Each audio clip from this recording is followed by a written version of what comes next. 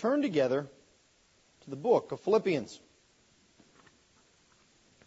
Our text this morning is the first chapter, verses 15 through 18. I'll be beginning at verse 12, however, in our reading. If you would please give attention to the reading of the Word of God. This is the very Word of the living and true God. It is authoritative. It is inerrant. And it is sufficient. Philippians chapter 1. I want you to know, brothers, that what has happened to me has really served to advance the gospel, so that it has become known throughout the whole imperial guard and to all the rest that my imprisonment is for Christ. And most of the brothers, having become confident in the Lord by my imprisonment, are much more bold to speak the word without fear. Some indeed preach Christ from envy and rivalry, but others from goodwill. The latter do it out of love, knowing that I am put here for the defense of the gospel. The former proclaim Christ out of rivalry, not sincerely, but thinking to afflict me in my imprisonment. What then? Only that in every way, whether in pretense or in truth, Christ is proclaimed, and in that I rejoice. Let us pray.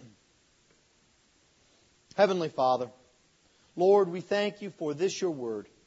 We ask, Lord, that you would plant it deep within our hearts, that we might not just be hearers of the word, but that we might be doers, that it might impress your will, your purpose for our lives upon our very being.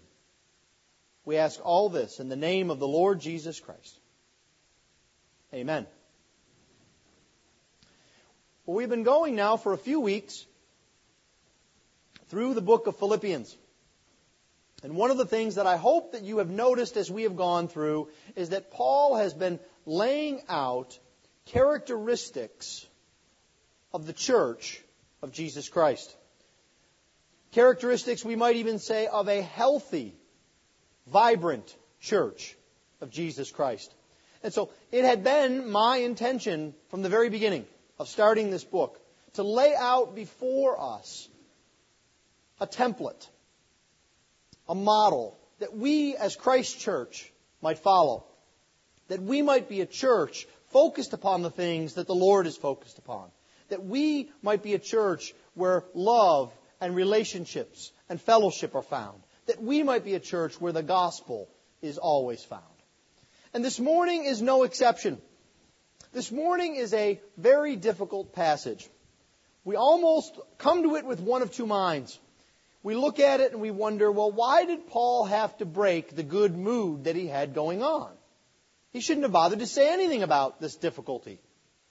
Or we look at it from the other direction and we say, I wish Paul would have told me so much more. What kind of gospel are these other folks preaching? What was the rivalry about? How many factions were there? Can you give us more information, Paul?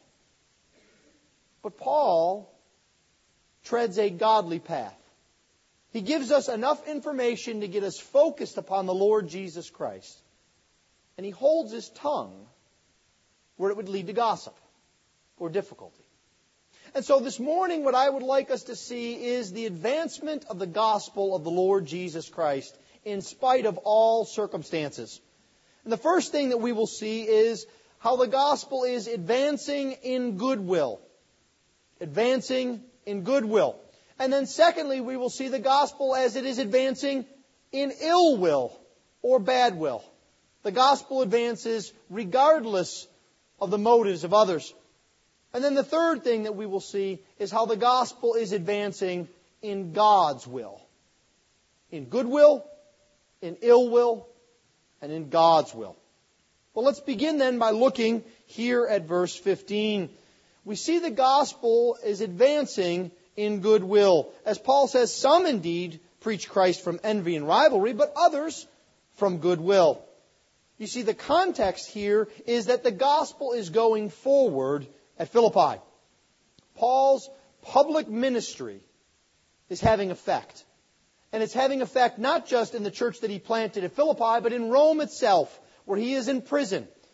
The gospel goes forward. We saw last week, or 2 weeks ago, that one of the reasons that the gospel was going forward was because of Paul's suffering. The Roman church was bold to preach the gospel. They were going out and doing what Paul was doing. You know that Paul is bold to preach the gospel. We talked about the fact that he had a Roman soldier chained to himself 24 hours a day, and he saw that as a mission field, as they rotated through and were chained to him. But Paul gives us a little bit more detail about the boldness and the preaching that's going on. He says, on the one hand, first, it is from those who bear good will. And part of the reason for this boldness is because of the Roman church and its people having a love for people. A love for real people. You see, they had a goodwill toward Paul, a goodwill toward the lost. The church at Rome that was preaching the gospel boldly was not concerned about power or culture. They were not worried about whether or not they would have influence in the Roman Senate, or whether or not it would be a culturally acceptable thing to preach the gospel at Rome. They weren't concerned if the authorities were upset. They were bold because the authority, God Himself, had told them to preach it. And they had a love and a desire to see real people that they knew. Perhaps their grocer. Perhaps their shoemaker. Perhaps a friend down the street who was wandering through life not knowing Jesus. And that made them bold because they could not stand to see their friends, their acquaintances, their co-workers miss out on knowing who Jesus Christ is. They could not stand to hold the command of God to take the gospel to every creature under heaven and put it under their cloak. No, they were concerned for real people and for their lives. They were also concerned that God's goodwill toward others would be brought forth. You see, the gospel, evangelism, preaching the Lord Jesus Christ is not a suggestion. It's not something that good churches do. It's not something that special churches do. It's something that every Christian is called to because it is the command of God Himself. And you see, Paul knew that these Christians had been recipients of that very grace and love that had come from God. And they could not keep it to themselves. They knew that it was God's will that His gospel be preached indiscriminately at Rome and at every other place where Christians are found. Their desire was to see the good of those around them. You see, oftentimes we forget that. We think about the advance of the church and our programs and the blessings that we could be to each other. And all of that is important. But we cannot ever lose sight of the fact that there are others out in the world that need to know of the Lord Jesus Christ. And our love for them requires that we tell them the truth. Not that we pretend everything is okay. Not that we pretend it doesn't matter what you believe. No, our love for others requires that we tell them there is only one way to be right with God. There is only one way to have eternal life. There is only one way to find meaning. And that is in faith in the Lord Jesus Christ. You see, giving the gospel to others is not butting into their business. You can do it after a fashion of butting into their business. We have to be careful about our methods. But bringing the gospel to others is showing them love and concern. And so we need to ask ourselves, what is behind our service in the kingdom? Is it so that others might look to us and point to us and say, what a fine job we're doing? Is it even perhaps that we think we will get some form of heavenly reward? Or is behind our service a love for those whom God has placed in our path? A desire to point out to them the goodness, mercy, and blessing of God. These Christians had a goodwill not only toward their hearers, but they also had a goodwill toward Paul himself. You'll notice what he says here in verse 17. In verse 16, he says, the latter do it out of love. That is, those who preach Christ from goodwill, they do it out of love, out of a heart of love. Not only for those who are around them, but for Paul himself. You see, their goodwill toward Paul was flowing out of a love that they had for him. They knew him. They cared for him. They were made bold by his actions. And so they preached the gospel because one of the reasons was that they knew Paul would want them to. And they wanted to serve the Lord and to serve Paul and to show their love for him. You see, they understood that God was in the midst of Paul's circumstances. Paul says they know this fact. They do it out of love, knowing that I am put here for the defense of the gospel. It was a sure knowledge. The Greek word that is used here has the sense of having thought about it, figured it out, and being certain about it. This is the kind of thing that we might say in the vernacular, you bet the house on. You know this for certain, that Paul has been set for the defense of the gospel, that God himself had placed him there. It was not because of Paul's disobedience. It was not because the plan had gotten off track. No. God himself had placed Paul in prison at Rome that the gospel might go forward. The language that's used here by Paul of being put is the same word that is used of our Lord Jesus Christ as a baby. You remember that famous passage in the temple where Simeon says that this child has been set, has been appointed for mercy to Israel and for judgment. Jesus Christ had a purpose in his life, a purpose ordained by God, and so did Paul. Paul was put there permanently for the work of the gospel. But the word also has another connotation. It has the connotation of being put on duty. You see, Paul is in prison, but Paul is not on the sidelines. You know, one of the main differences between watching an NBA game and an NFL game or a Major League Baseball game is that when an NBA player is on the sidelines, he doesn't wear a uniform. He wears a suit. You see, there's no way he's getting in the game. He's completely on the sidelines observing. He may cheer, he may pump his fist, but there's no way he's getting out on the court. You see, Paul is not standing on the side in a suit. Paul's still got his uniform on. Others may think that he's out on the sidelines because he's in prison, but no, not for the work of God. He is active. He is preaching the gospel everywhere that he can be. And so those around him see this and they are emboldened. And they say, we're not embarrassed by Paul's stature. We're not embarrassed by his circumstances. We're going to follow his example because he has been a blessing to us. And you see, one of the benefits of this is that their preaching of the gospel was designed to encourage Paul in his ministry. They were, as it were, repaying his ministry to them. You remember just a few verses earlier, Paul and his work of preaching the gospel emboldened those who were at Rome. Made them bold to preach the gospel. Made them excited to bring the gospel to others. And so they're just repaying the favor. They're going out and preaching boldly, knowing that Paul will be lifted up. And this is how a church works. You see, we don't have an evangelism team. We don't have specialists in the church. We lift each other up. We push each other forward in the work of the gospel by encouraging one another and seeing successes in one another. You see, the work of the gospel is not just for those who are out there.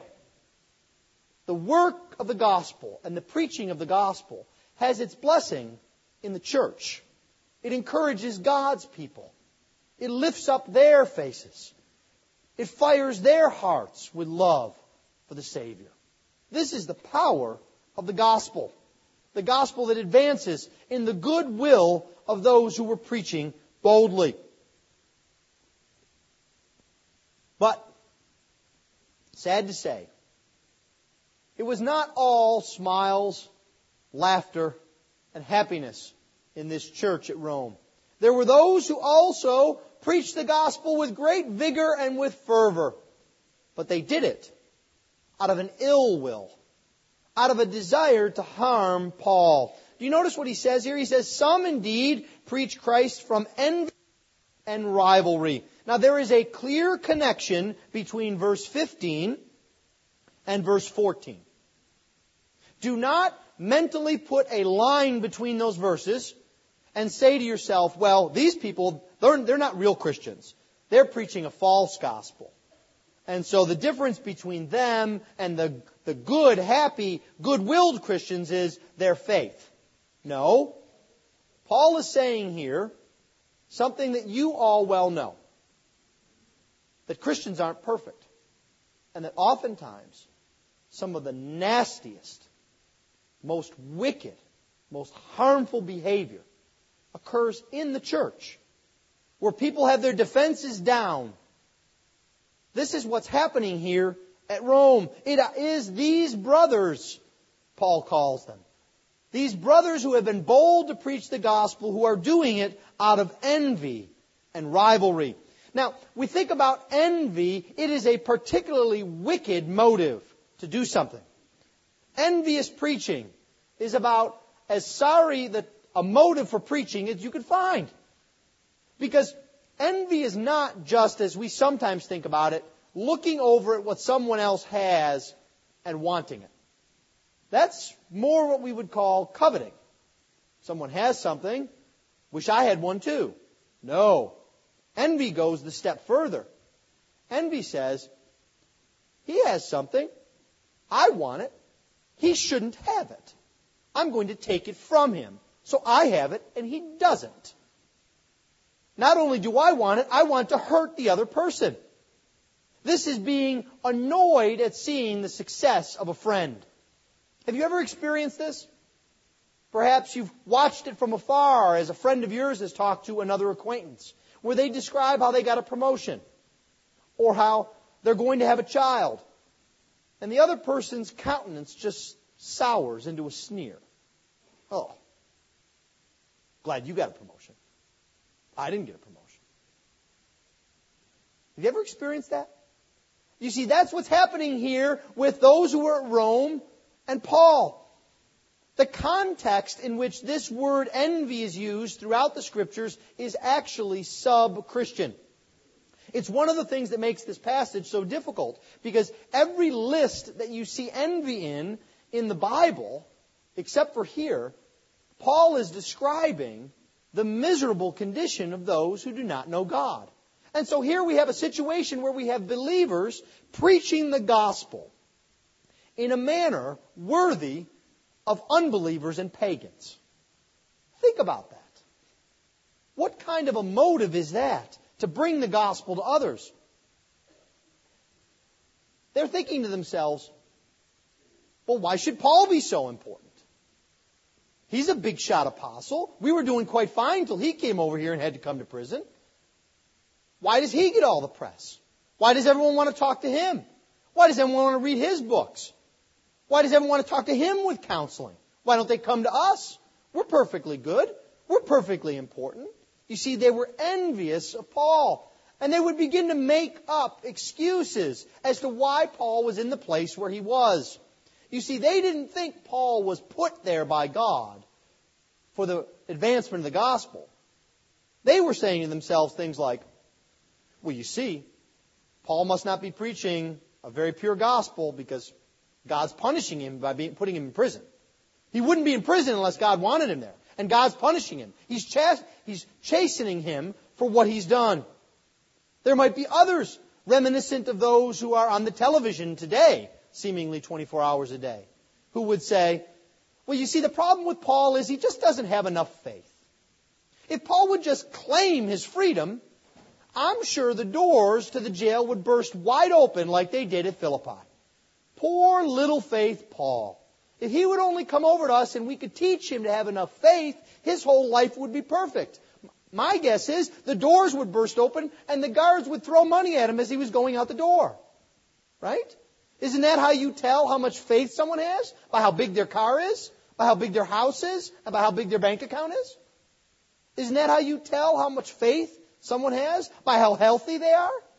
No. But this would be an accusation they would throw against Paul. They might also say, well, Paul was good back then. But God wants to do something new now. Something new and exciting. And we are the people to take the plan forward. So God's doing us and the kingdom a favor by taking Paul and putting him over on ice for a while. So that we can really preach the gospel the way it's supposed to be done. And we can see really big things happen. There might even be others who would say to themselves, well, if Paul was really true to the gospel, he'd have been martyred weeks ago, months ago. I mean, come on. He must have said something at some time to offend a soldier, to knock his head off with a sword. Paul must be a compromiser because he's been sitting in jail for a while now. If he was really go for the gusto like we are, he'd have been martyred a long time ago. And these things they say in the church, and it festers. But the irony here is this gives them the incentive to go out and preach the gospel with great fervor so they can prove Paul wrong. God using their envy to build up His kingdom. You see, they might be seeing this as their chance to preach correctly, to correct all of the little nuances Paul didn't get right. And so they go out with great fervor and zeal. But it's not just that they are envious in their preaching. They're also ambitious in their preaching. They do it out of rivalry. And again here Paul says it in verse 17, the former proclaim Christ out of rivalry. Looking at those two verses, verse 15 and verse 17, you might think they are the same word. They're not. They're very close cognates. The first word for rivalry has to do with strife, struggle, rivalry, one-upsmanship. But the second word for rivalry carries a connotation of ambition. It actually comes from a root that began as meaning working for hire. Now, there's nothing wrong with working for hire, is there? Those of you that will go to work on Monday will expect to be paid for it. And that's a good thing. The worker is worthy of his wages. But when you go to work only for the money, when you don't care about the company, you don't care about the job, you don't care about the coworkers, you don't care about the quality of your work, you're just there for the paycheck, it takes on a bit of a different connotation, doesn't it? And you see, that's what this word means. It means I'm only in it for what I can get. I'm in it for the money. I'm in it for what's coming to me. And you see, this is what they are preaching for. They are preaching out of an ambition that they have put in front of themselves. Now, we know that they are not preaching heresy for two reasons. The first is that Paul calls them brothers, a term that he does not use with the Galatian false teachers, or even later here with the Philippian false teachers. You see, Paul is not afraid to mix it up where the gospel is concerned. He's not saying to himself, well, they're preaching bad things, but I better not say anything because then some harm could come to me. No, all you have to do is turn maybe a page or two in your Bible to chapter 3, and you'll see what Paul does when someone starts preaching a false gospel. He says in verse 2, look out for the dogs. Look out for those evildoers. Look out for those who mutilate the flesh. Paul can mix it up pretty good. And this is just a couple of chapters later. He doesn't have any respect for what they're preaching or teaching because they're preaching a false gospel. But here he says, what they're preaching is true. I just wish they didn't have to be so miserable in their motives about it. I wish they didn't have to be so ambitious about what they were going to get out of the gospel. But I'm so glad that they're actually preaching the truth of God's Word. You see, the idea here, the word that's used for preach in this sentence is proclaim with authority. It's not just the regular word for preach. It's the regular word for preach with another word tacked onto it to make it a super authoritative word. Paul is saying they are preaching with power and with authority. That is a good thing. But it's not good why they're doing it. You see, they're doing it out of selfish ambition. They're doing it like those folks that you occasionally see on the evening news and you toss your head in disgust at. You know what I'm talking about. People that are called career politicians. Those who, for example, will give a long and powerful speech about a principle that you must hold to and will introduce legislation to that effect. And then several years later, do the exact opposite when it suits them. And then a few years later, do the exact opposite again when it suits them. Whatever they can do to climb up the ladder. It's not just politicians, is it? You may see that in your workplace. Those who are so interested with getting up the ladder, they don't care which fingers, heads, or noses they step on to get there. All they know is they're going to be at the top of the ladder. This is the kind of ambition, rivalry that is found amongst those who are preaching with ill will. You see, their focus is on the wrong place. They're saying to themselves, well, we don't owe Paul anything. Paul didn't found this church. Paul hasn't led this church. Why do we need to defer to Paul? What do we owe him? And they might even say to themselves, now is the chance for us to get our power back. Now, I'm sure that none of you have ever seen a power play in a church. You have never seen someone only concerned with being the head of Sunday school, or VBS, or the session, or the diaconate, or the ladies' Bible study, or the men's group. You've never experienced anyone who's ever done that. If that's the case, you probably have never been in church before. You see, because ambition and sin finds itself in all of us. And even as Christians, we are in the process of rooting out sin. Now, we can pray that in healthy churches, there will be much less of this. We can also pray that just as Paul didn't tolerate it, it wouldn't be tolerated. But you see, the problem here is the focus. It's not just the behavior. You see, the focus has slipped off God and the gospel and onto themselves. And you see, the result of that is this kind of preaching is not just envious. It's not just ambitious. It's divisive. You see, they're not thinking clearly about what's going on. Paul says in verse 16, of those who are preaching from goodwill, that they do it out of love, knowing that I am put here for the defense of the gospel. And you'll recall that we said that that kind of knowing was a sure knowing, a thinking about it, testing it kind of knowing. But he says, the former proclaim Christ out of rivalry, not sincerely, but thinking to afflict me in my imprisonment. You see, they're not knowing, they're thinking.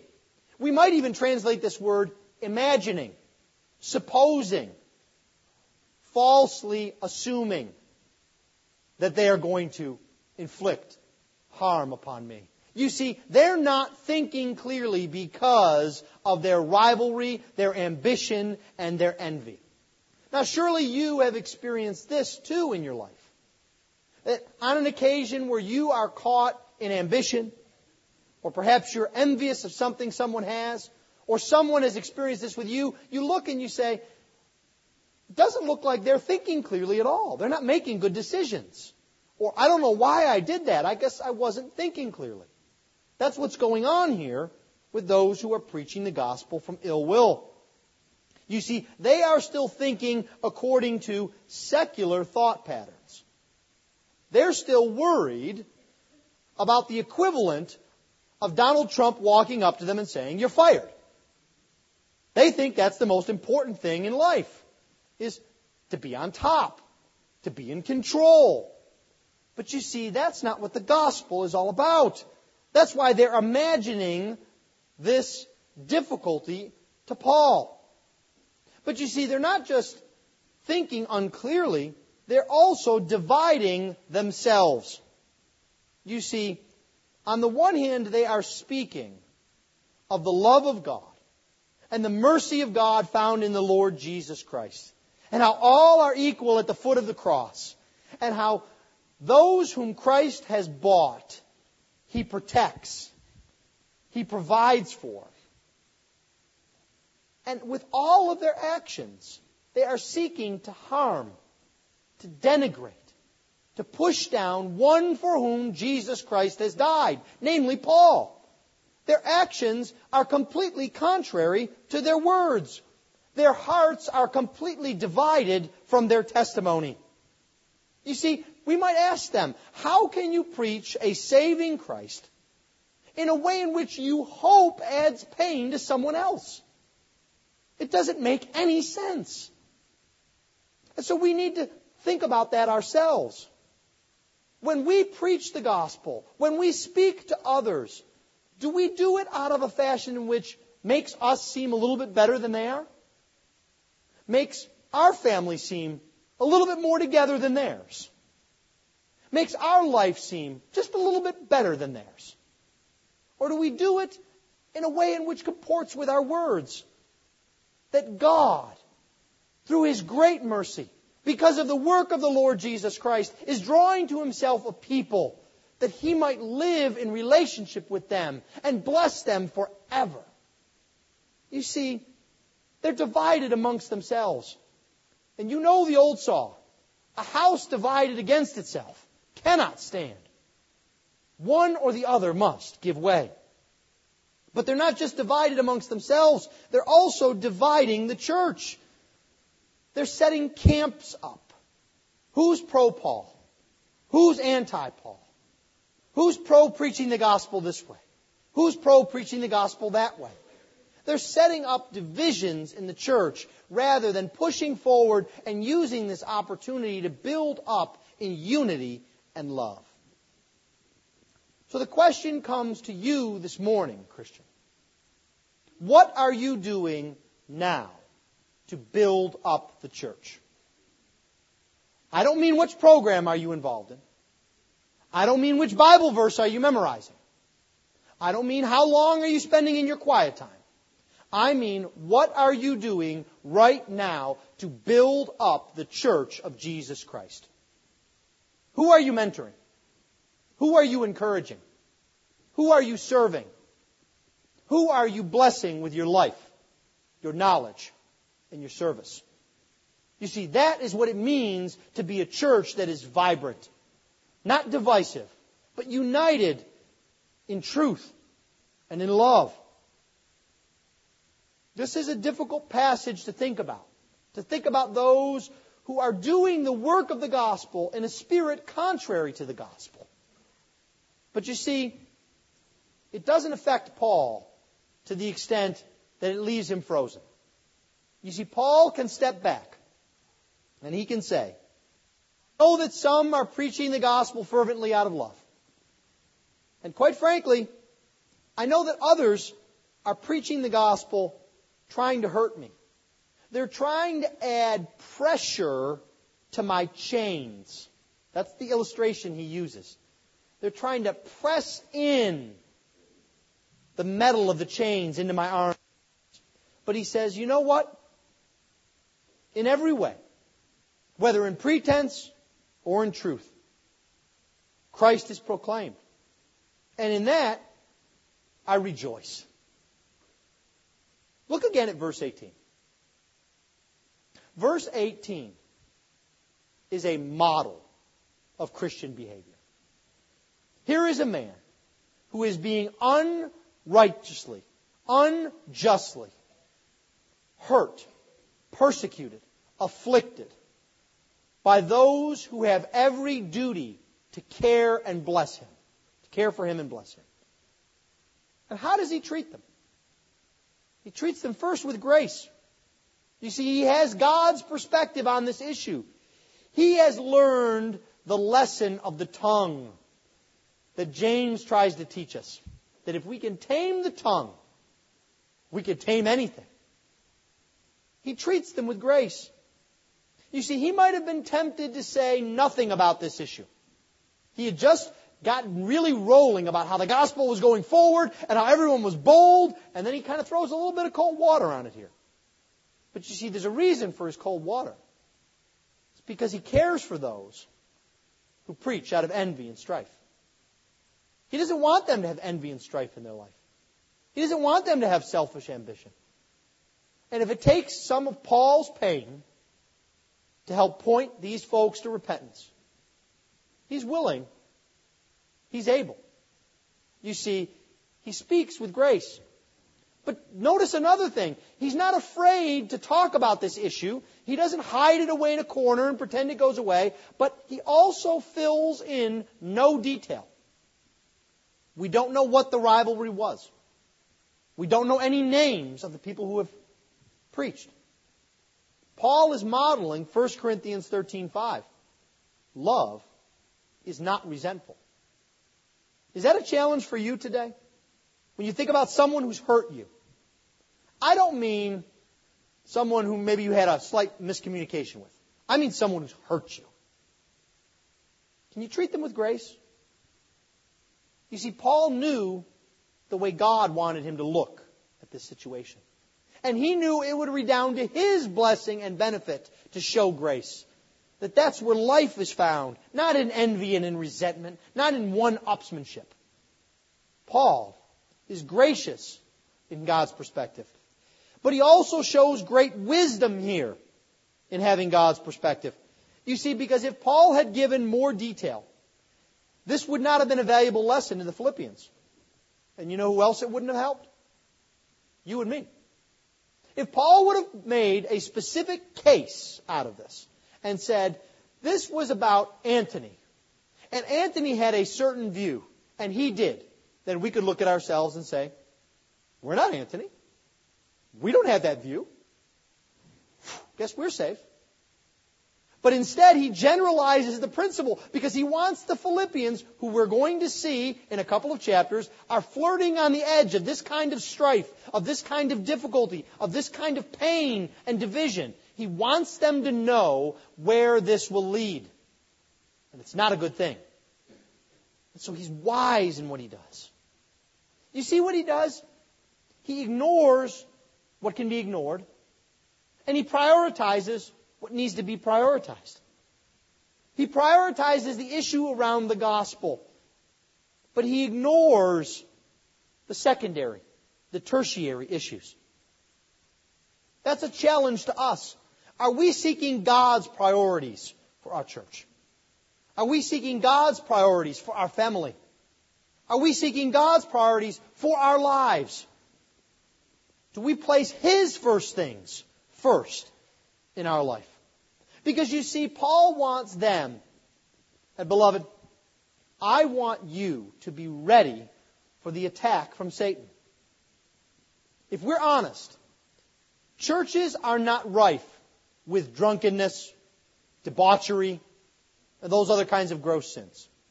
They're just not. At least not in public. But how many churches do you know that have no quarreling, no jealousy, no envy?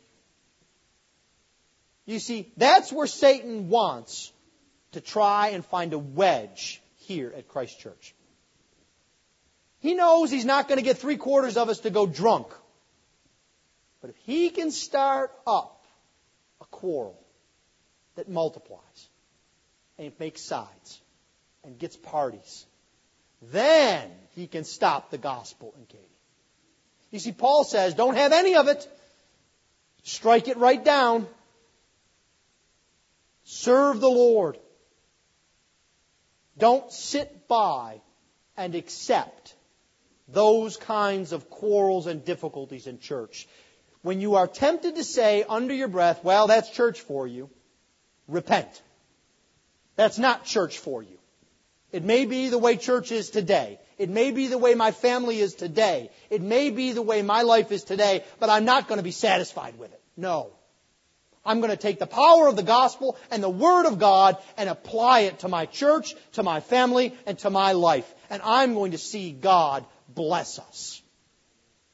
That's what we need to do as the people of God.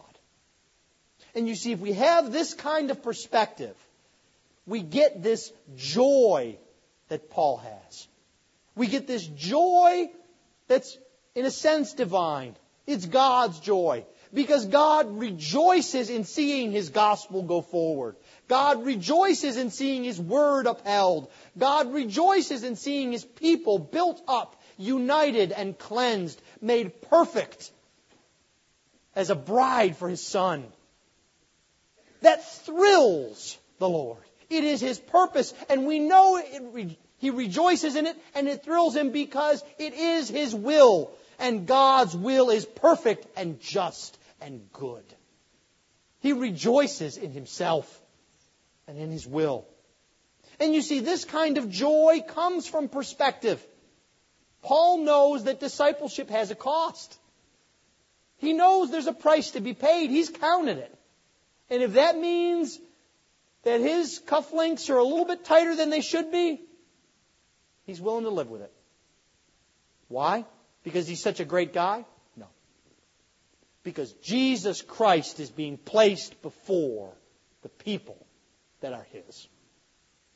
That's why Paul can understand. He's not bound up in these false values that the ill-willed preachers are. He's not worried about his own ambition or his own stature. You see, the gospel is his first priority.